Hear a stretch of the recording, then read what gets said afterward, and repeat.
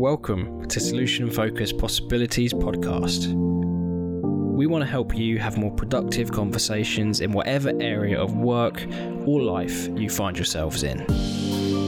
What better way to do that than to invite you into our own conversations as we discuss our solution-focused practice, our different experiences and findings. We hope you find this helpful, useful and inspiring. Welcome to our podcast.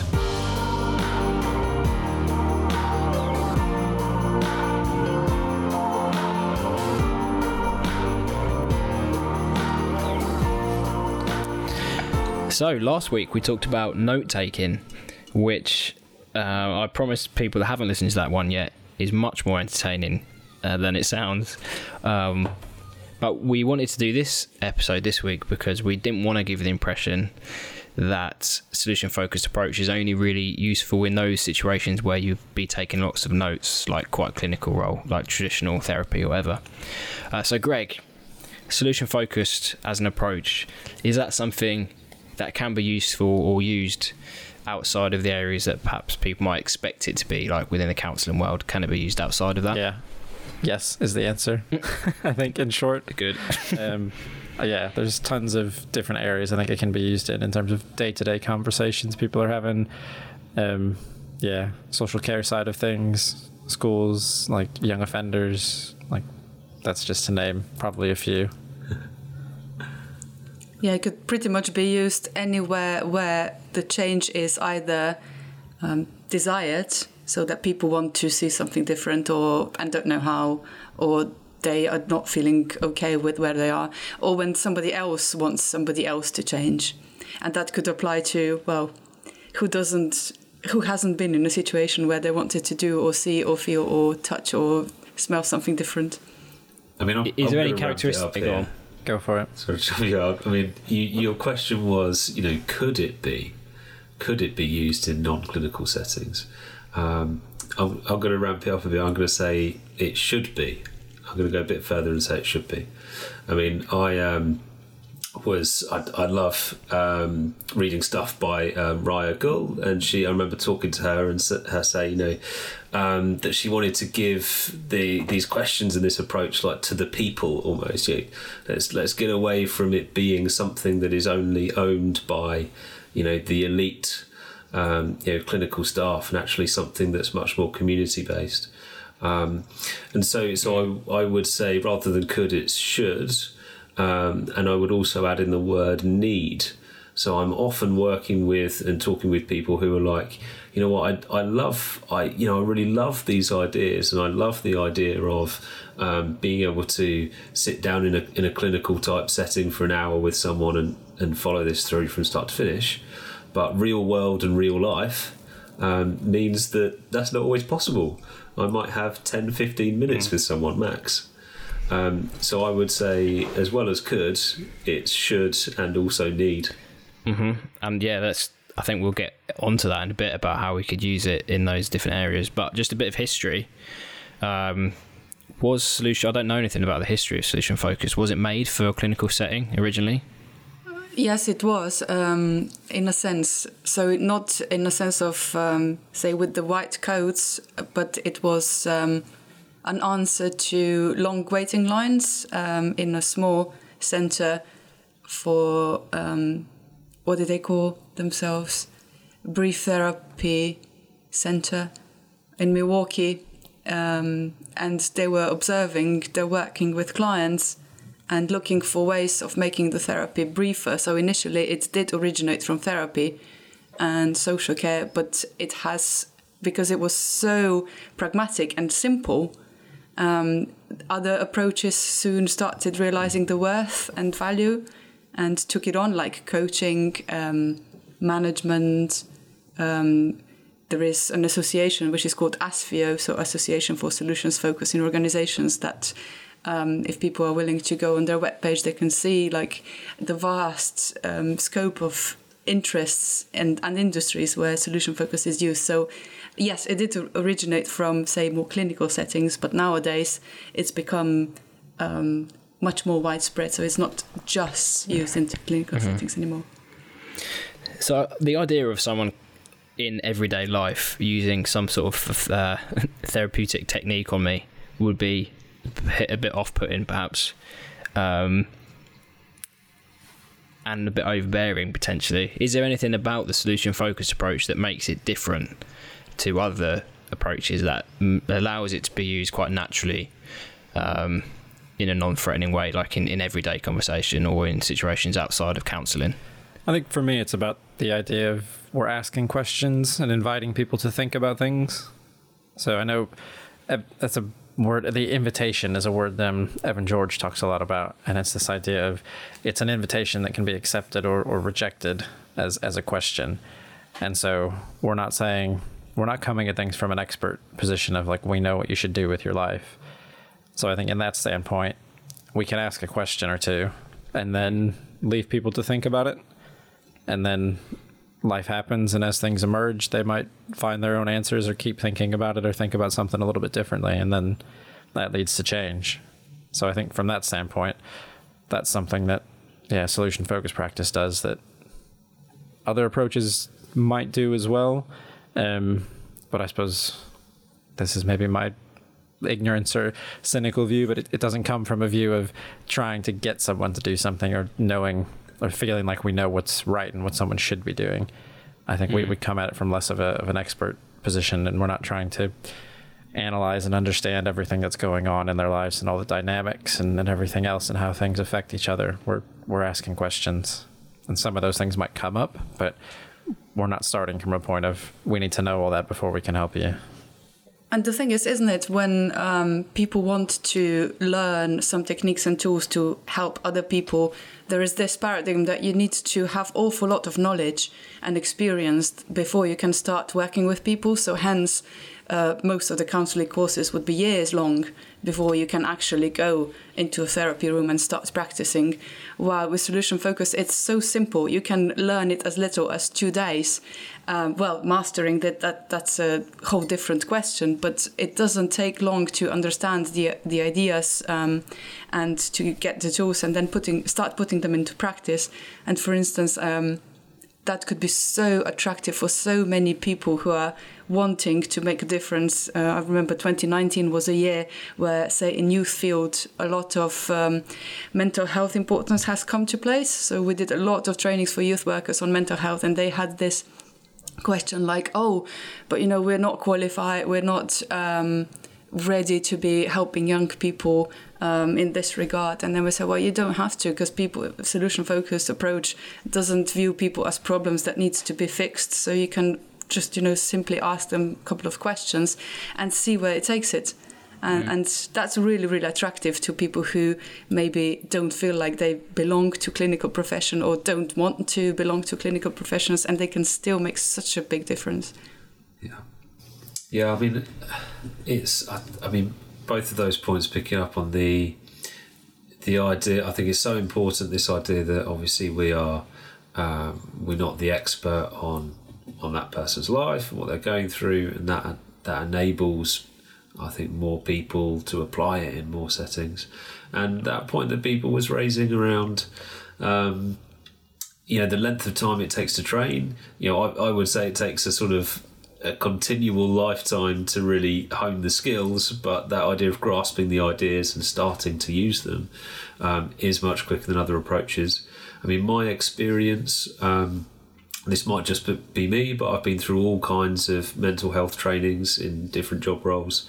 And when you're not, really going through the mill and doing 3 years of study, and you're just doing this sort of two days training, which, for a lot of people, that's all the time and money they can give.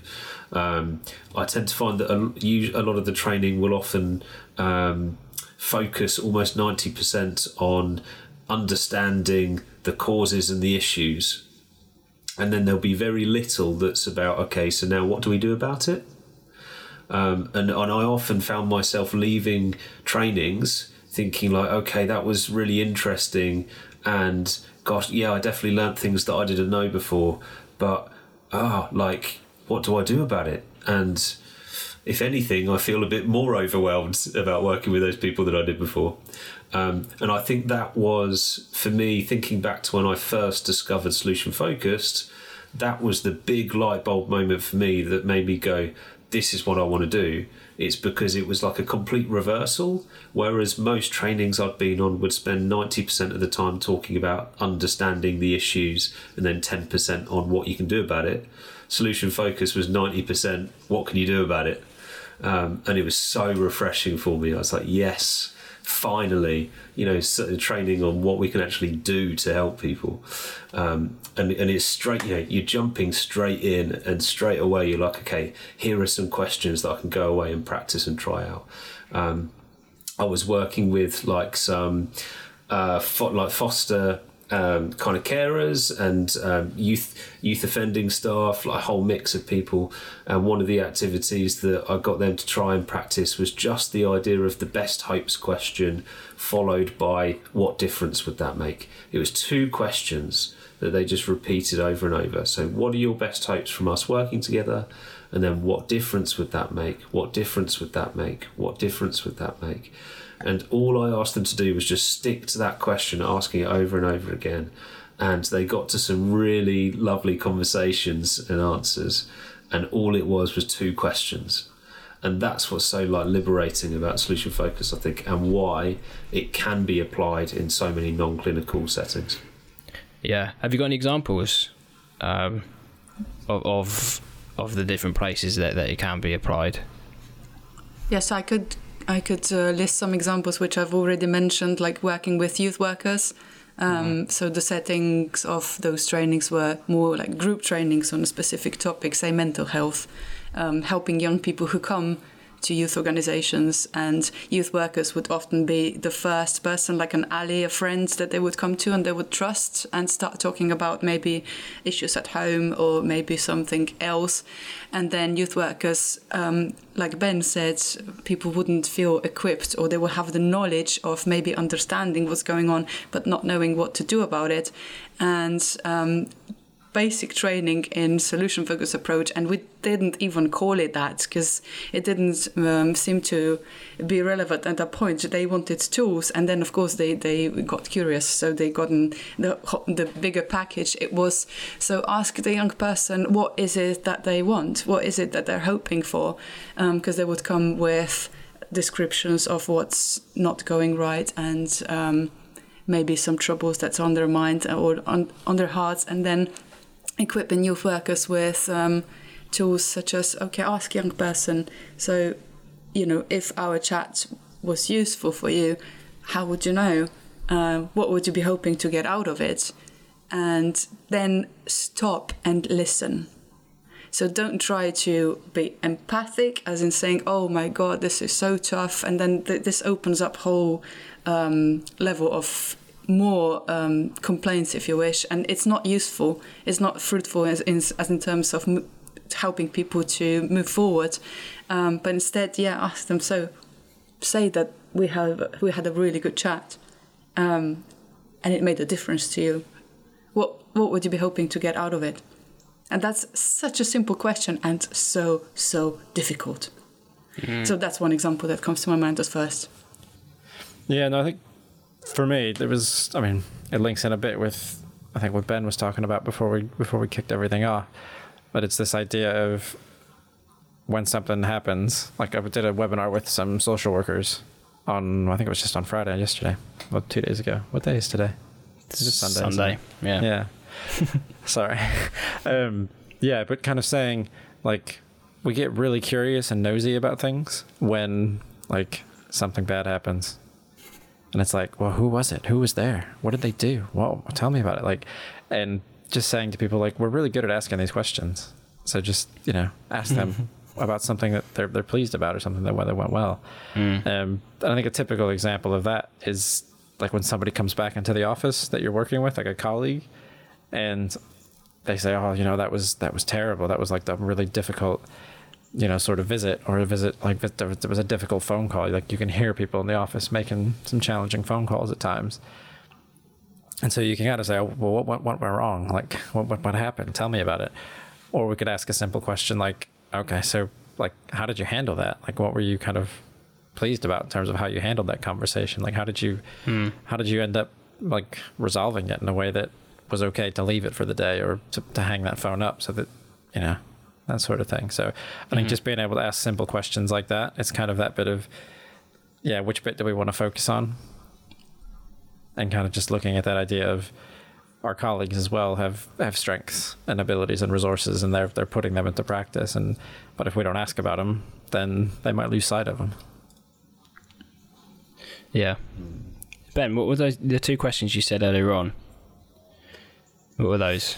Just for people that are perhaps have got very little background in solution focus. What was the two questions? Yeah, sure. And do you mind just unpacking that a little bit as well? Yeah, of course.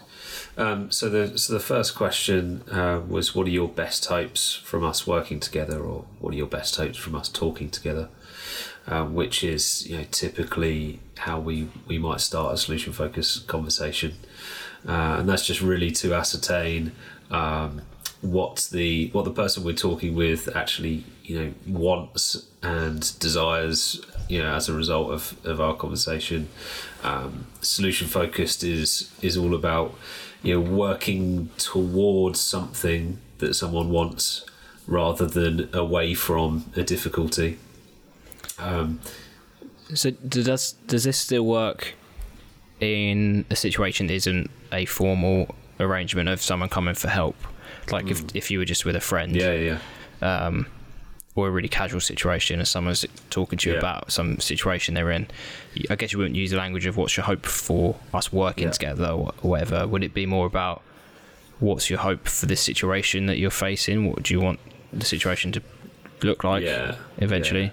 Yeah. I mean, I was going to mention this anyway. I mean, you used a lovely phrase earlier where you said you were talking about maybe these are some of the reasons why solution focused is like a good fit for everyday conversations. And I was just going to make the point that I think, you know, solution focus still has a long way to go on that as well. You know, Steve DeShazer, one of the founders, described solution focus as a rumour that's kind of always you know, spreading and growing, and I think we can still improve on the idea of making the language more naturalistic, more everyday. I think we can still go on that. But in terms of the best hopes, like, there's loads of different phrasings and ways of essentially asking the same thing. So we'll often ask things like, so how would you know that like our chat had been useful? Yeah. It's still getting at this idea of what do people, you know, want moving forward. What would tell you this had been helpful is another one we'll commonly use. Yeah, I mean, it's me, so I have with, you know, mates said, what are your best hopes? And it's, you know, it's a bit weird, but it's still fine, it still works. Still goes ahead. And, you know, and for me, the other setting, just because I used to work as a teacher and because I've spent a lot of time of my life there, the other setting that jumps out is schools and education. And there's, you know, teachers, you know, bless them, work so hard and do not have time to spend 45, 50 minutes sat down with the young person doing a whole formal solution focus session. But there's loads of opportunities, I believe, for short, sharp, you know, more informal solution focused conversations. You know, and if we're thinking about this best hopes question, let's think of a quick example. Maybe like you've got a student who's joining a new form class, and they're worried about joining the new form class. They're worried about making friends and everything. Now, you could imagine teachers trying to be as helpful as they can, you know, asking that young person, what is it that you're worried about? What is it that you're worried about joining this new film class, which is a typical traditional problem solving route? What is it that you're worried about? Can we help solve it? Whereas if you're trying to sprinkle in some solution focused into your kind of everyday conversations, then you might ask that young person, you know, so what are your best hopes from joining this new form class? If joining this new form class, you know, worked out really well for you, how would you know? Yeah, that's good. That's answered my question, because that's what I mean. What I was trying to get at was that whether the question about hope was about the conversation you're having or about the actual situation they were finding themselves in. So that, and that is a good point. There's a little word that changes, which we often talk about when we're training people, which is if you ask people, what are your best hopes for our conversation today, then sometimes it can lead to people thinking that it's like, well, I want to get things off my chest and I want you to tell me some really wise things, and it's about the conversation. Whereas if you swap for the word from, it then becomes more about the outcome and what they want in the future. So what are your best hopes from our talking together, from our conversation today? Yeah. But Greg has got that face on him, so he's gonna. I want to be controversial. Go for it. I'm going to say I don't think we need the best hopes all the time with informal conversations. Yeah. Ooh.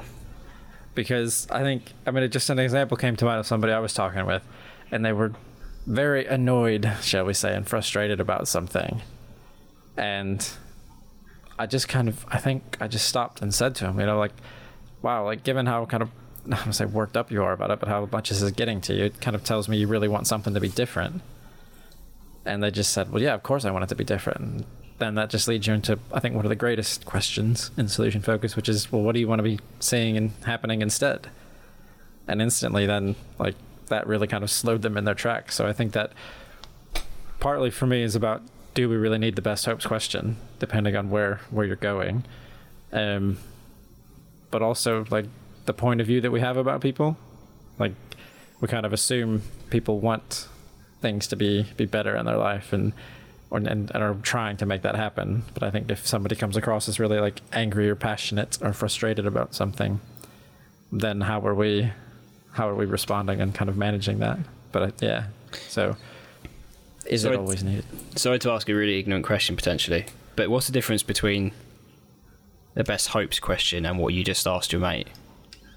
Is that not the same thing? Great question, Jamie. Great question. Not ignorant at all. All of your questions are great, Jamie. For me, I think the best hopes question, there's a difference between saying, getting that as like an outcome. So it's a hoped for outcome from a conversation, from the work. And that can be something, we want that to be something a bit more general, broader. So, well, I do anyway. Ben's going to probably say something different about it.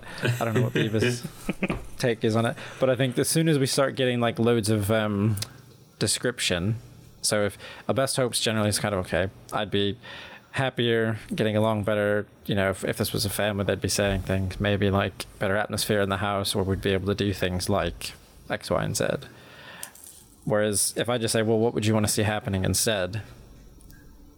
Then they just start describing the things they'd want to be seeing. And I think once you get into that specific description, you kind of move away from the best hopes as an outcome, if that makes sense. And it's just a description of kind of how they'd want that interaction to be with someone else. So is it a bit like, what is it, and then what does it look like? Is that what we're saying is different? But I guess it's quite blur, isn't it? Yeah. Some of the wording is really subtle. I mean, you just take that question that Greg asked, which is, what would be happening instead? If you ask what would be happening instead, that goes into the description of what they want their life to look like, which is what we would call the preferred future. But if you add one word in and you say, what would you want to be happening instead, and they give you an answer, then at least I would say that that's going back to contracting what their hopes are. And it's just one word difference. So if you ask what would be happening instead, that's preferred future description. What would you want to be happening instead? I would say is best hopes, and then naming. And I know Greg disagrees because we disagree on this all the time. But I think the kind of main useful point for this, of the people listening in, is that there's you have this kind of bank of questions in Solution Focused, and there's lots of subtleties, and there's lots of little variations, but they're very forgiving. And I think that is another reason why this is a useful approach in those non-clinical settings and conversations, because first of all, the questions are very forgiving, and if you phrase them slightly differently, it's kind of easy to get back on track with a useful conversation. And also because you're talking about people's hopes in my case, or if you're talking about what they want their life to look like, which maybe Greg would go straight in for, it's very hard to do any damage with that, compared to if you're asking about people's difficulties and problems and traumas, when you were asking them about what they want in the future and how they would know things were going well. It's a really it's quite a light touch, risk-free approach, and I think that's another reason why it's good for non-clinical practice. I want to hear what Biba thinks. Yeah, Biba's sat there very quietly, just preparing herself. Yeah. Comparing the use of the approach in clinical and non-clinical settings, what comes to my mind is what you have already started saying, that in non-clinical settings, it's rare that you would use, say, the whole model of the approach, at least in my experience. And I work, say, from youth workers to highly complex political structures like the government. And sometimes you would think, okay, so those are really simple tools. So they are for frontline workers, they are for people who have direct contact with people. And could it also work in more hierarchical, bigger organizations, more political structures? Can it, where things are really, really complex and complicated? And you think, then you would need more understanding of what's going on, and you would need to see the power relations and all of that. That's important, say, for a big organization like the government. And what comes to my mind, I mean, in recent experience working with the government, that's been specifically useful is they wanted to do something about the conflicts, which you can imagine in different sectors between different departments is quite often in such big structures. And they went on requesting a training in order to get equipped with the strategies where they could recognize that the conflict is going to happen, analyze what to do with it, and have strategies on how to deal with difficult people. And then when we negotiated the training, I said something, okay, so what would you want to be seeing different as a result that would tell you that the training's been useful? And they said, well, we would literally want to see people get on better so that they could have better collaboration with each other. And we said, okay, fine. So if our training led to better collaboration, would that be useful? Yes, it would. So that's kind of doesn't imply that you need to have the strategies of analyzing what sort of conflict might happen and is happening, but can still kind of enable you to move forward into better collaboration. So I'll give you an example from the training where people said, I just can't work with this person because we always have a clash. Like whenever we come together, she or he always does this and that, and it's not my fault, and I do my job, and it's just the other person that is to blame. And that person, of course, was not in the room. Or it's like my boss doesn't care about my work, they always diminish it, I'm always the one that has to adjust, and I can't keep going anymore. So in that sense, of course, you could go with, okay, so what are your best hopes from this? Like, how would you like to see things different? And they would go maybe in a description of how the other person would behave differently, which is fair enough, and sometimes isn't possible. And there is a wonderful tool that is so simple and works really well in such complex structures, which is looking for exceptions. So asking people, okay, so it seems like this has been going on and on and on and on, and you can't see things different unless the other person changes. So when are the times that you get on a little bit better? When are the times that the conflict doesn't escalate as much as it does? And often the first response will be, it's always bad, it's always really, really bad. So, okay, when are the times when it's less bad? And to invite people to think about the moments when things are slightly different. And in the early model, that was very crucial for the Milwaukee team 40 years ago. This is when they noticed that people start turning towards maybe thinking about solutions instead of being kind of trapped in their problems. And in those instances, there is something that's different. So somebody is doing something different and it's worth exploring. So we literally built the whole training around that, and people found it incredibly, incredibly useful as a tool in their pocket where they encountered conflicts. So there you go. I mean, even in very, very complex structures and complicated relationships, simple tools work better than complex ones, maybe.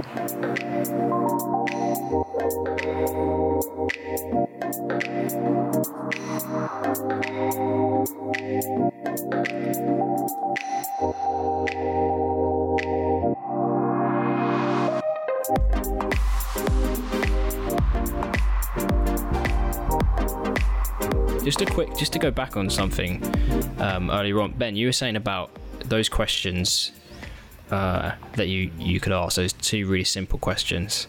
I just wonder, for people who perhaps haven't had a lot of experience of the solution focused approach, how does asking those questions actually do anything? Like, just because someone can picture a future that looks better, or they have a hope for the future, how does that actually impact their life?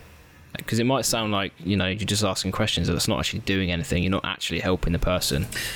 Yeah, I'm happy to. I can see Greg's chomping at the bit as well, so he's going to let me go first. Okay, I'll kick off, and then Greg can correct me, or it'll be on me, so whatever. Never. Just enhance and build on. Enhance. There we go.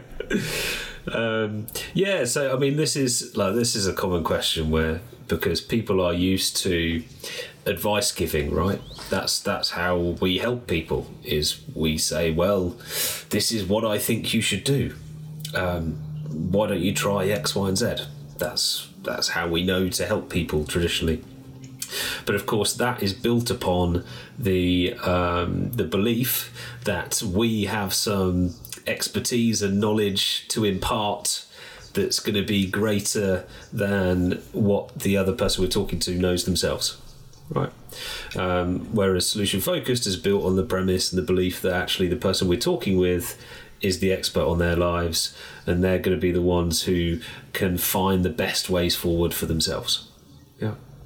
So asking and inviting them to describe their preferred future, describe life where they were living at their best and what they wanted at present, is really what I would say, this phrase, creating a home for possibilities.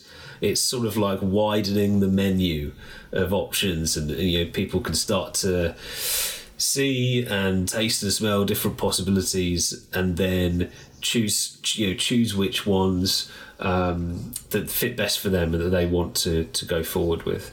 For me, I think a few things are happening when people describe their hoped for future. So one of the things I think is they start to realise maybe that some of the things they're describing they're already doing, or they're already doing some of. So they start to feel better about themselves already. And then also there's this thing of, and I use the silly example that I heard from Elliot Connie ages ago, where he says, if you spend an hour talking about eating some really nice cheese, then you're probably more likely to then actually go and get some cheese. Right. So it's that simple. So if someone spends some time thinking and talking about, the life that they want, then potentially they're more likely to actually start making steps towards it. Yeah. But it's about opening up possibilities, creating a space to explore possibilities, and then trusting that people will make the best steps and the best decisions for themselves, as opposed to that more traditional perspective, which is, okay, I have got to come up with something clever to tell them and to advise them. Yeah. And I would also say, Jamie, this is another little layer to ponder on. I would also say that to a degree, these conversations can be used on yourself as well, in your own head. I have a colleague who talks about using this when their car broke down one day on the side of the road. And they paused and they stopped and they took a few deep breaths, and then they started asking themselves the solution focused questions, which is around so like, how would I know that I was dealing with this as well as possible, and started answering those in their own head, and then selecting the answers they actually wanted to go and do practically, and started to take that action. So basically what we're saying is we're in that process of getting someone to kind of visualize their future. It's almost like getting them to see perhaps options that they hadn't have thought about unless you'd kind of allowed them or led them down that path to kind of explore some different options. Is that kind of it? Yeah, options, maybe kind of like widening the horizon a bit in terms of maybe thinking of options that they hadn't thought of before, but it also could be options that they did know but would just be sort of lying dormant for a while. Right. Or options that they are already doing some of and they think I can do a bit more of that. And also this is, this talk about your hoped for future, your preferred future, is also in solution focus, coupled with that stuff Bieber was talking about the exceptions and what we would call resources. So times when things are already working or are already better. And when you start to blend those two, it's quite a potent, I believe it's quite a potent combination, because you've blended this idea of, okay, what is it? Let's picture where I actually want to get to. Let's open up possibilities, and then you couple that with, what are the resources that I already have for getting there? Yeah. So you talk, so someone who's broken down on the side of the road with his car. You talk about, the preferred future. So if you were dealing with that as well as possible, how would you know? I'd be staying calm. I'd be, explaining to the drivers stuck behind me why I can't move. I'd, call this number, etc. So you have this description of how they want to be, and then you couple it with the resources stuff of, so when was the last time you were in a stressful situation like this and you managed to stay calm and deal with it really well? There was that time when, I don't know, something went wrong. My house started to flood or something, and I managed to keep my cool and do the right things. And when you couple those together, you couple this, preferred future, the preferred future possibilities with the resources that I already have, and then I think that's quite a potent combination. Yeah, and maybe to add a note on this, it may sound to maybe people who have not tried it yet and think that they might want to, that this sounds too good to be true, that all you do is ask people to describe what they want, and it's not easy to do in reality, because we often encounter people who are so embedded in their thinking about what's wrong, and they have analyzed every little single corner of it, and we find it sometimes that people need a lot of time to think about our questions, because they're unusual questions, they're difficult questions. There certainly maybe simple questions to ask and to understand, like what's the purpose, intention behind the question, but they're not easy to answer either. In terms of, say, if I think about, oh God, I've got to move this house and I can't find any proper house, and I'm losing this and this and that, and the implication that this is going to have, and somebody coming and asking me, okay, so what have you already tried? I'm going to be like, oh, nothing really, because it's just so hard. Can I just tell you how hard it is? And is that going to leave me in a useful place describing how hard it is? Probably not. It's just going to be adding to my misery. And then somebody coming and trying to ask me questions that would enable me to think about different options and possibilities is certainly not an easy task to do. And sometimes, it wouldn't go beyond describing what is it that people want to see different. And that's fine. It's fair enough. I mean, we're not trying to push people into trying to describe the future which is full of unicorns and rosy specks. Not at all. We don't have the intention of going that route, but we send out invitations for people that they can do so, and if they do, great, and if they don't, great, yet they try, and we all try, and it is different and it is difficult. I think for me, something that comes to mind is that it's these two questions. And one is that often I think comes out of people's mouths when they're trying to help someone is, well, what do you need to do? What do you need to do to get yourself out of this? Or what do we need to do to get you out of this position that you're in? And I think often the answer to that is simple. Like, well, if I knew that, I wouldn't be struggling with it. If I knew what I needed to do, I'd be doing it already.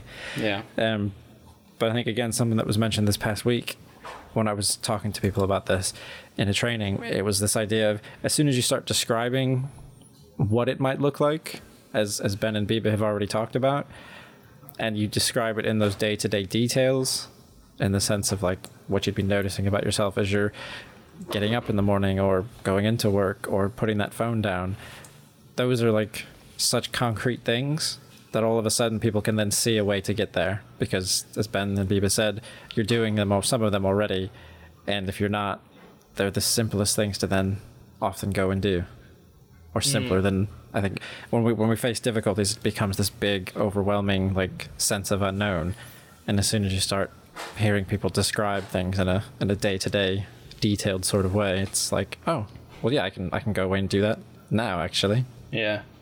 And that changes things for people, I think. So without that approach, it's a bit like trying to go on a journey without having a destination in mind. Like, you're never gonna know how to get there if you're just going to wandering around the streets. Like, you need to, or running away from a problem. Yeah, you need to have like a destination. Yeah, or sometimes people would think like, and this is not us knowing better what people should think, but we see it in sessions, for instance, when people discover what is it that they're hoping for. You might think, okay, so for instance, if we stay with this house being evicted, think like, I am so stressed, I want to talk about it so that I'll feel less stressed or something. And then if I was asked something, so what are you hoping to be seeing instead? Well, maybe relieved. Okay, so what difference would that make? I wouldn't even ponder upon this house thing so much. Okay, so what might you be directing your attention to? My work. Okay, do you like your work? Yes. For instance, so the house thing doesn't even become as important as it is as it seems like at the beginning, because what I'm hoping for is maybe do my work better and have more time to do the work. So sometimes when people come with us and they say, okay, this is what I want, or this is what I don't want, and this is what needs to be solved, and then with our questions they discover, oh, actually, you know what, this isn't a problem at all. I want to be free, I want to be happier, I want to be... And it opens up different possibilities that they haven't even considered before. I mean, I'm going to say something now that's potentially complete rubbish or controversial, and I'm willing to be shot by all of you. But just is there a sense in which solution focused as an approach, part of it is about showing people what their real problems are? So, and as an example, Greg, in the training that we filmed, a little plug there, you can find it online, anyone.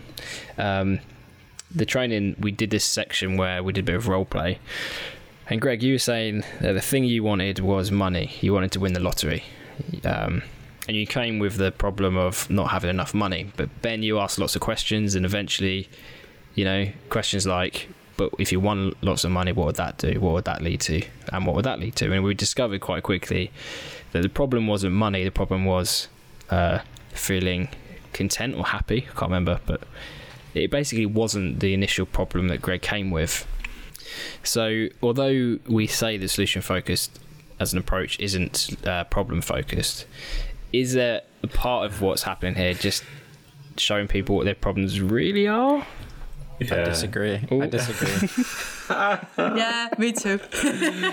These two, I'll give a softer answer, and then I'll let these two. I'm just gonna give knives out. I'm just gonna give a flat no to that. I don't normally give such certain answers, but that one I'm gonna give a definite no to. Okay. Only because, like, the idea of identifying a problem, like, in any way, shape, or form, doesn't come into our minds. Well, it doesn't come into my mind at all. I think when I'm at my best, I'm not thinking about this person needs to figure out what their problem is first. It's completely more about, it's easier to work towards something that you're hoping for, that you want to see achieving, rather than potentially to stop something else from happening. So if there's this massive, I don't know, using that example, like massive financial worries that people might have, like, going into that in more depth and detail, as Biba said, isn't going to be of any use. But if we look at more of how would you want to be living your life instead, if that wasn't such a big worry, like, what impact would that have on you? Or how would you hope to find yourself managing that worry? Then you're building more things on hope and possibility, whereas I think the problem is such, Yeah, it's not a part of the process, I suppose, is what I'm trying to say. Like, that people don't have to become aware of anything around what their problem is or isn't. I don't know if that makes any sense, but yeah. No is the answer. No. Okay. I mean, From my perspective. Okay. I can see. I would say I can see why that question's asked. I would agree with Greg that never in my mind when I'm working with someone does it even cross my thoughts about, you know, what is this person's problem, or I'm helping them to identify their problem. I have heard the phrase used around like it's like two sides of the same coin, so I can see where that question is coming from, because if you're talking to them about their hope and their want is to be happier, then you could suggest that the other side of the same coin is that they don't feel happy enough. So I can see where that question is coming from, but as practitioners, and if we're talking about non-clinical settings, if people just trying to have these solution-focused conversations, you just wouldn't let that enter your thoughts about, you know, what is the problem someone's trying to get away from. And like Bieber said, with opening up possibilities and that sort of thing, you know, if we use this example of the financial worries, and you ask and you get to the point where actually they want happiness, they want to be happy again, then the possibilities start to open up. And whereas they might have started with, you know, this really concrete thinking of, I need to raise my income, you know, or I need to get this amount of cash, then potentially by the end of that conversation about happiness, they might have found a different route to happiness, which might be, you know, living more within their means, but doing other things for happiness and fun, that kind of thing. So it's kind of that thing about broadening the possibilities. But we're always working towards and working with, you know, people's wants and hopes, you know, for the future, as opposed to thinking of problems, or certainly we are never trying to identify problems, as Greg said. Yeah. I know that's not the intention. I just wondered whether that was a bit of a accidental byproduct, was actually redirecting people to realise what it seems like that's what's happening often, is like the thing that people present the problem is, they realise that's not the actual issue when they go further and further down the line. Yeah, it is. And I agree completely with what Greg and Ben said, and it's nice verb that was used a couple of times throughout today's podcast is that we send out invitations without the intention of directing or redirecting or getting people to describe something that we would think is maybe better for them, or maybe say, okay, so happiness is so broad, so we better stick with happiness than winning the lottery. So we just shoot invitations pretty much and see which one the client or the person we're speaking with decides is potentially going to be the one that would be worth pursuing, and we wouldn't know that. And that's another beauty of this approach, that we don't have to know. So all we do is asking as many questions as we've got, which is usually conditioned by as much time as we've got. Sometimes that's 10 minutes, sometimes that's 5 minutes, sometimes that's 60 minutes. And then it's up to people to do with it what they want. And the more invitations we manage to get out there, without the agenda of where this would lead, the more options clients might have. Yeah.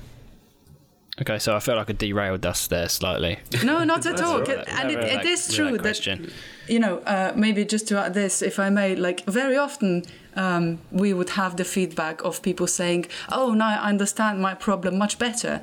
Or, okay, now I know what my real issue was. Or, okay, now I know exactly what to do about it. And we didn't directly ask about neither of those three. And people come up with it. Very interesting. And I think there's something to be said as well, because one of the criticisms potentially of the solution-focused approach is, oh, you don't talk about problems, you don't deal with problems. And that's not true. I think it's one of those things that we often bring the problem into the conversation, and yet it's from a different lens. It's from that lens of, and you're managing that problem, or you're overcoming that problem, or you're handling that in a way that is still good for you. I mean, Ben's example with the broken down car is one. Like, You can't get away from the fact that someone's car is broken down on the side of the road. It's going to be there. I think the focus of the conversation is still, how do you want to be within that scenario, within that challenging scenario? So I think that they are closely linked together, as Ben ever so diplomatically said, about two sides of the same coin. So it is definitely there. I think, as Biba said, it's just not maybe our intention to raise awareness around that. Okay, that's good. Yeah. Okay. I know, Biba, you've got to go relatively soon, so I guess we'll wrap this up. I just wondered, I guess one of the groups at the moment that are probably thinking about how they're going to handle stuff in the next month or so, is schools. People going back to schools. And I know we have some teachers that listen to this. Is there any kind of quick things that we could talk about that help teachers perhaps stay? Any quick tips that we could reference or go to quickly that could help teachers stay solution focused over the next little while? I know, Ben, you've been doing some work on this recently. I don't know if you want to kind of touch on it a bit. Yeah, I'll just share one point quickly, then I'll hand over to the other guys. So, for me, the biggest thing that I like to share with teaching staff and education staff is this idea of going beyond well done. So, a quick story which some of you may have heard before, but I was due to go and work with a student in a local secondary school and went to collect them from their lesson. And the teacher said, absolutely fine, you can take them, but could you just wait 5 minutes while I finish what I'm doing, and then I'll send them out to you. And as I was sort of stood outside this classroom listening in, hearing what was going on, the teacher was sort of going through the register, calling out students' names and asking them to shout back their scores from a test that day. And depending on what kind of number, what score the child gave, the teacher would respond with one of two replies. So they would either say, that's lower than last time, what happened? So Timmy, that's lower than last time, what happened? Or they would say, that's higher than last time, well done. And as I was listening to those two phrases, I was thinking, they're actually equal in word count. They're exactly the same length, those sentences, but they're not equal in value. And that's because one of them is a question, that's lower than last time, what happened? And one of them is a statement, that's higher than last time, well done. And I think, in a nutshell, that's what can happen so easily in schools and in other settings, but especially in schools, where when something goes wrong or something is difficult, we tend to ask questions. And I know this because I worked as a teacher myself for a number of years. So, for example, if we think about homework, if a student forgets their homework, we might typically respond to that with questions, like why didn't you write it in your diary? What happened? How come you didn't set aside time in the evening to get it done? Whereas actually, if a student brings in a really good piece of homework, we might respond with a statement of praise. Like, that's a really good piece of work, well done. And so my main tip from Solution Focus would be to go beyond that praise, to go beyond well done when there are instances of success, when there are achievements, when people are coping well. So in that example where someone brings in a good piece of homework, don't just give a statement of praise, but go beyond that and start being inquisitive about, so how did you come up with that idea? What did you do to make it in such a way? How did you find the energy and the ability to produce something of that standard? Let's ask lots of questions that inquire about people's and young people's and students' skills and resources, and I think that starts to that old idea that if you hear something enough times you start to believe it, right? I think if young people hear themselves talking about their successes and achievements enough times, I think that will start to saturate, and young people will start to believe that they are people who can come through challenges, who can produce good pieces of work, that sort of thing. So that would be my top tip: is go beyond well done. If you find yourself giving statements of praise, stop and think, is there a question that I can ask as well that starts to highlight some of their skills and resources? I don't know if it's so much. It might be useful for school teachers. I think it's useful for a lot of people, but something that's come up a lot lately is just that idea of we all have these massive, probably to-do lists, and so much we've got to do and get done. And I think sometimes just looking back at actually the things you've ticked off of that list, rather than all the things that haven't been done yet, and looking for those times, even if it's been a tough day, looking for the times within that day that you've been, pleased with something you've done, even if it's 2 things. And they could be small things. The simplest things is, I stopped myself and I grabbed a cup of tea before I went into that next meeting or that lesson. Like those little things that people are doing to kind of keep themselves going. Like just make a mental note of those as you're going along. Now, as soon as we're doing tips, Bieber, go on. You must have a good tip for someone. I think I'll just repeat what I've said before. It might make a massive difference if we perceive people not as problems that need fixing, and as assuming that everybody is doing their best in what they're doing, even though it might come across not as such, but people have good reasons for behaving the way they do. And that sets up a different mindset for a different conversation than assuming that people need to be fixed because they're problems. And one thing, to add to all of this, before we finish, we talked a lot about using different questions and nuances and the little details, as in changing one word. This is totally advanced solution-focused practice, so don't feel overwhelmed. You don't need to be that proficient and superb at it to do the job. And we do recommend, and this is not like trying to sell you anything, but we do recommend that you kind of attend a training where you'd get skilled, because it's skills that you need to develop, not the knowledge and not the theory, but the skills. And you can only learn those by attending a training where you get a chance to practice and sort of reflect on what you do and how and why. And we've got some training packages, of course. Yeah, great point.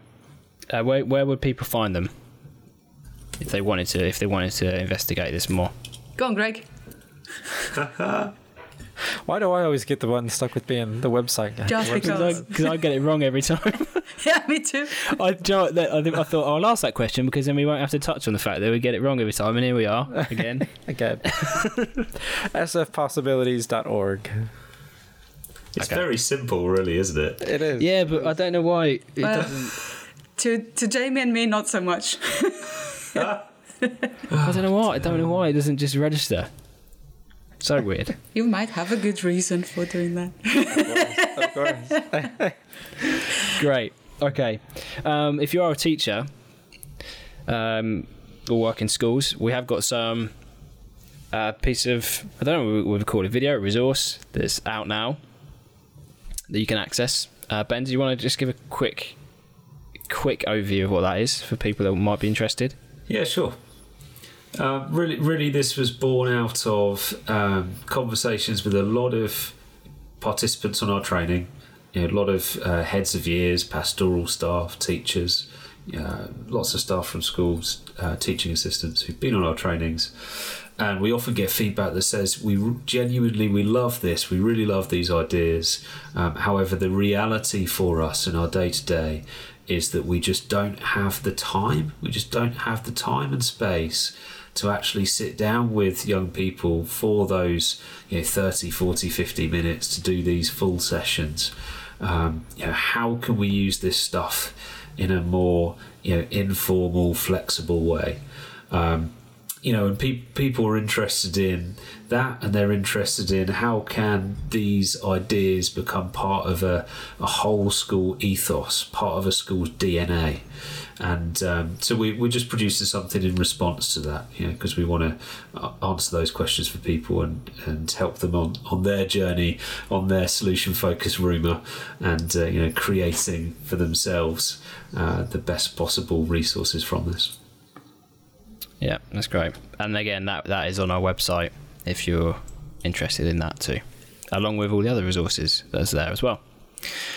So we hope everyone found this conversation helpful. So thanks, guys. It's good to chat to you again. And we will see everyone next time. See you guys soon. See ya. Soon. Bye. Bye.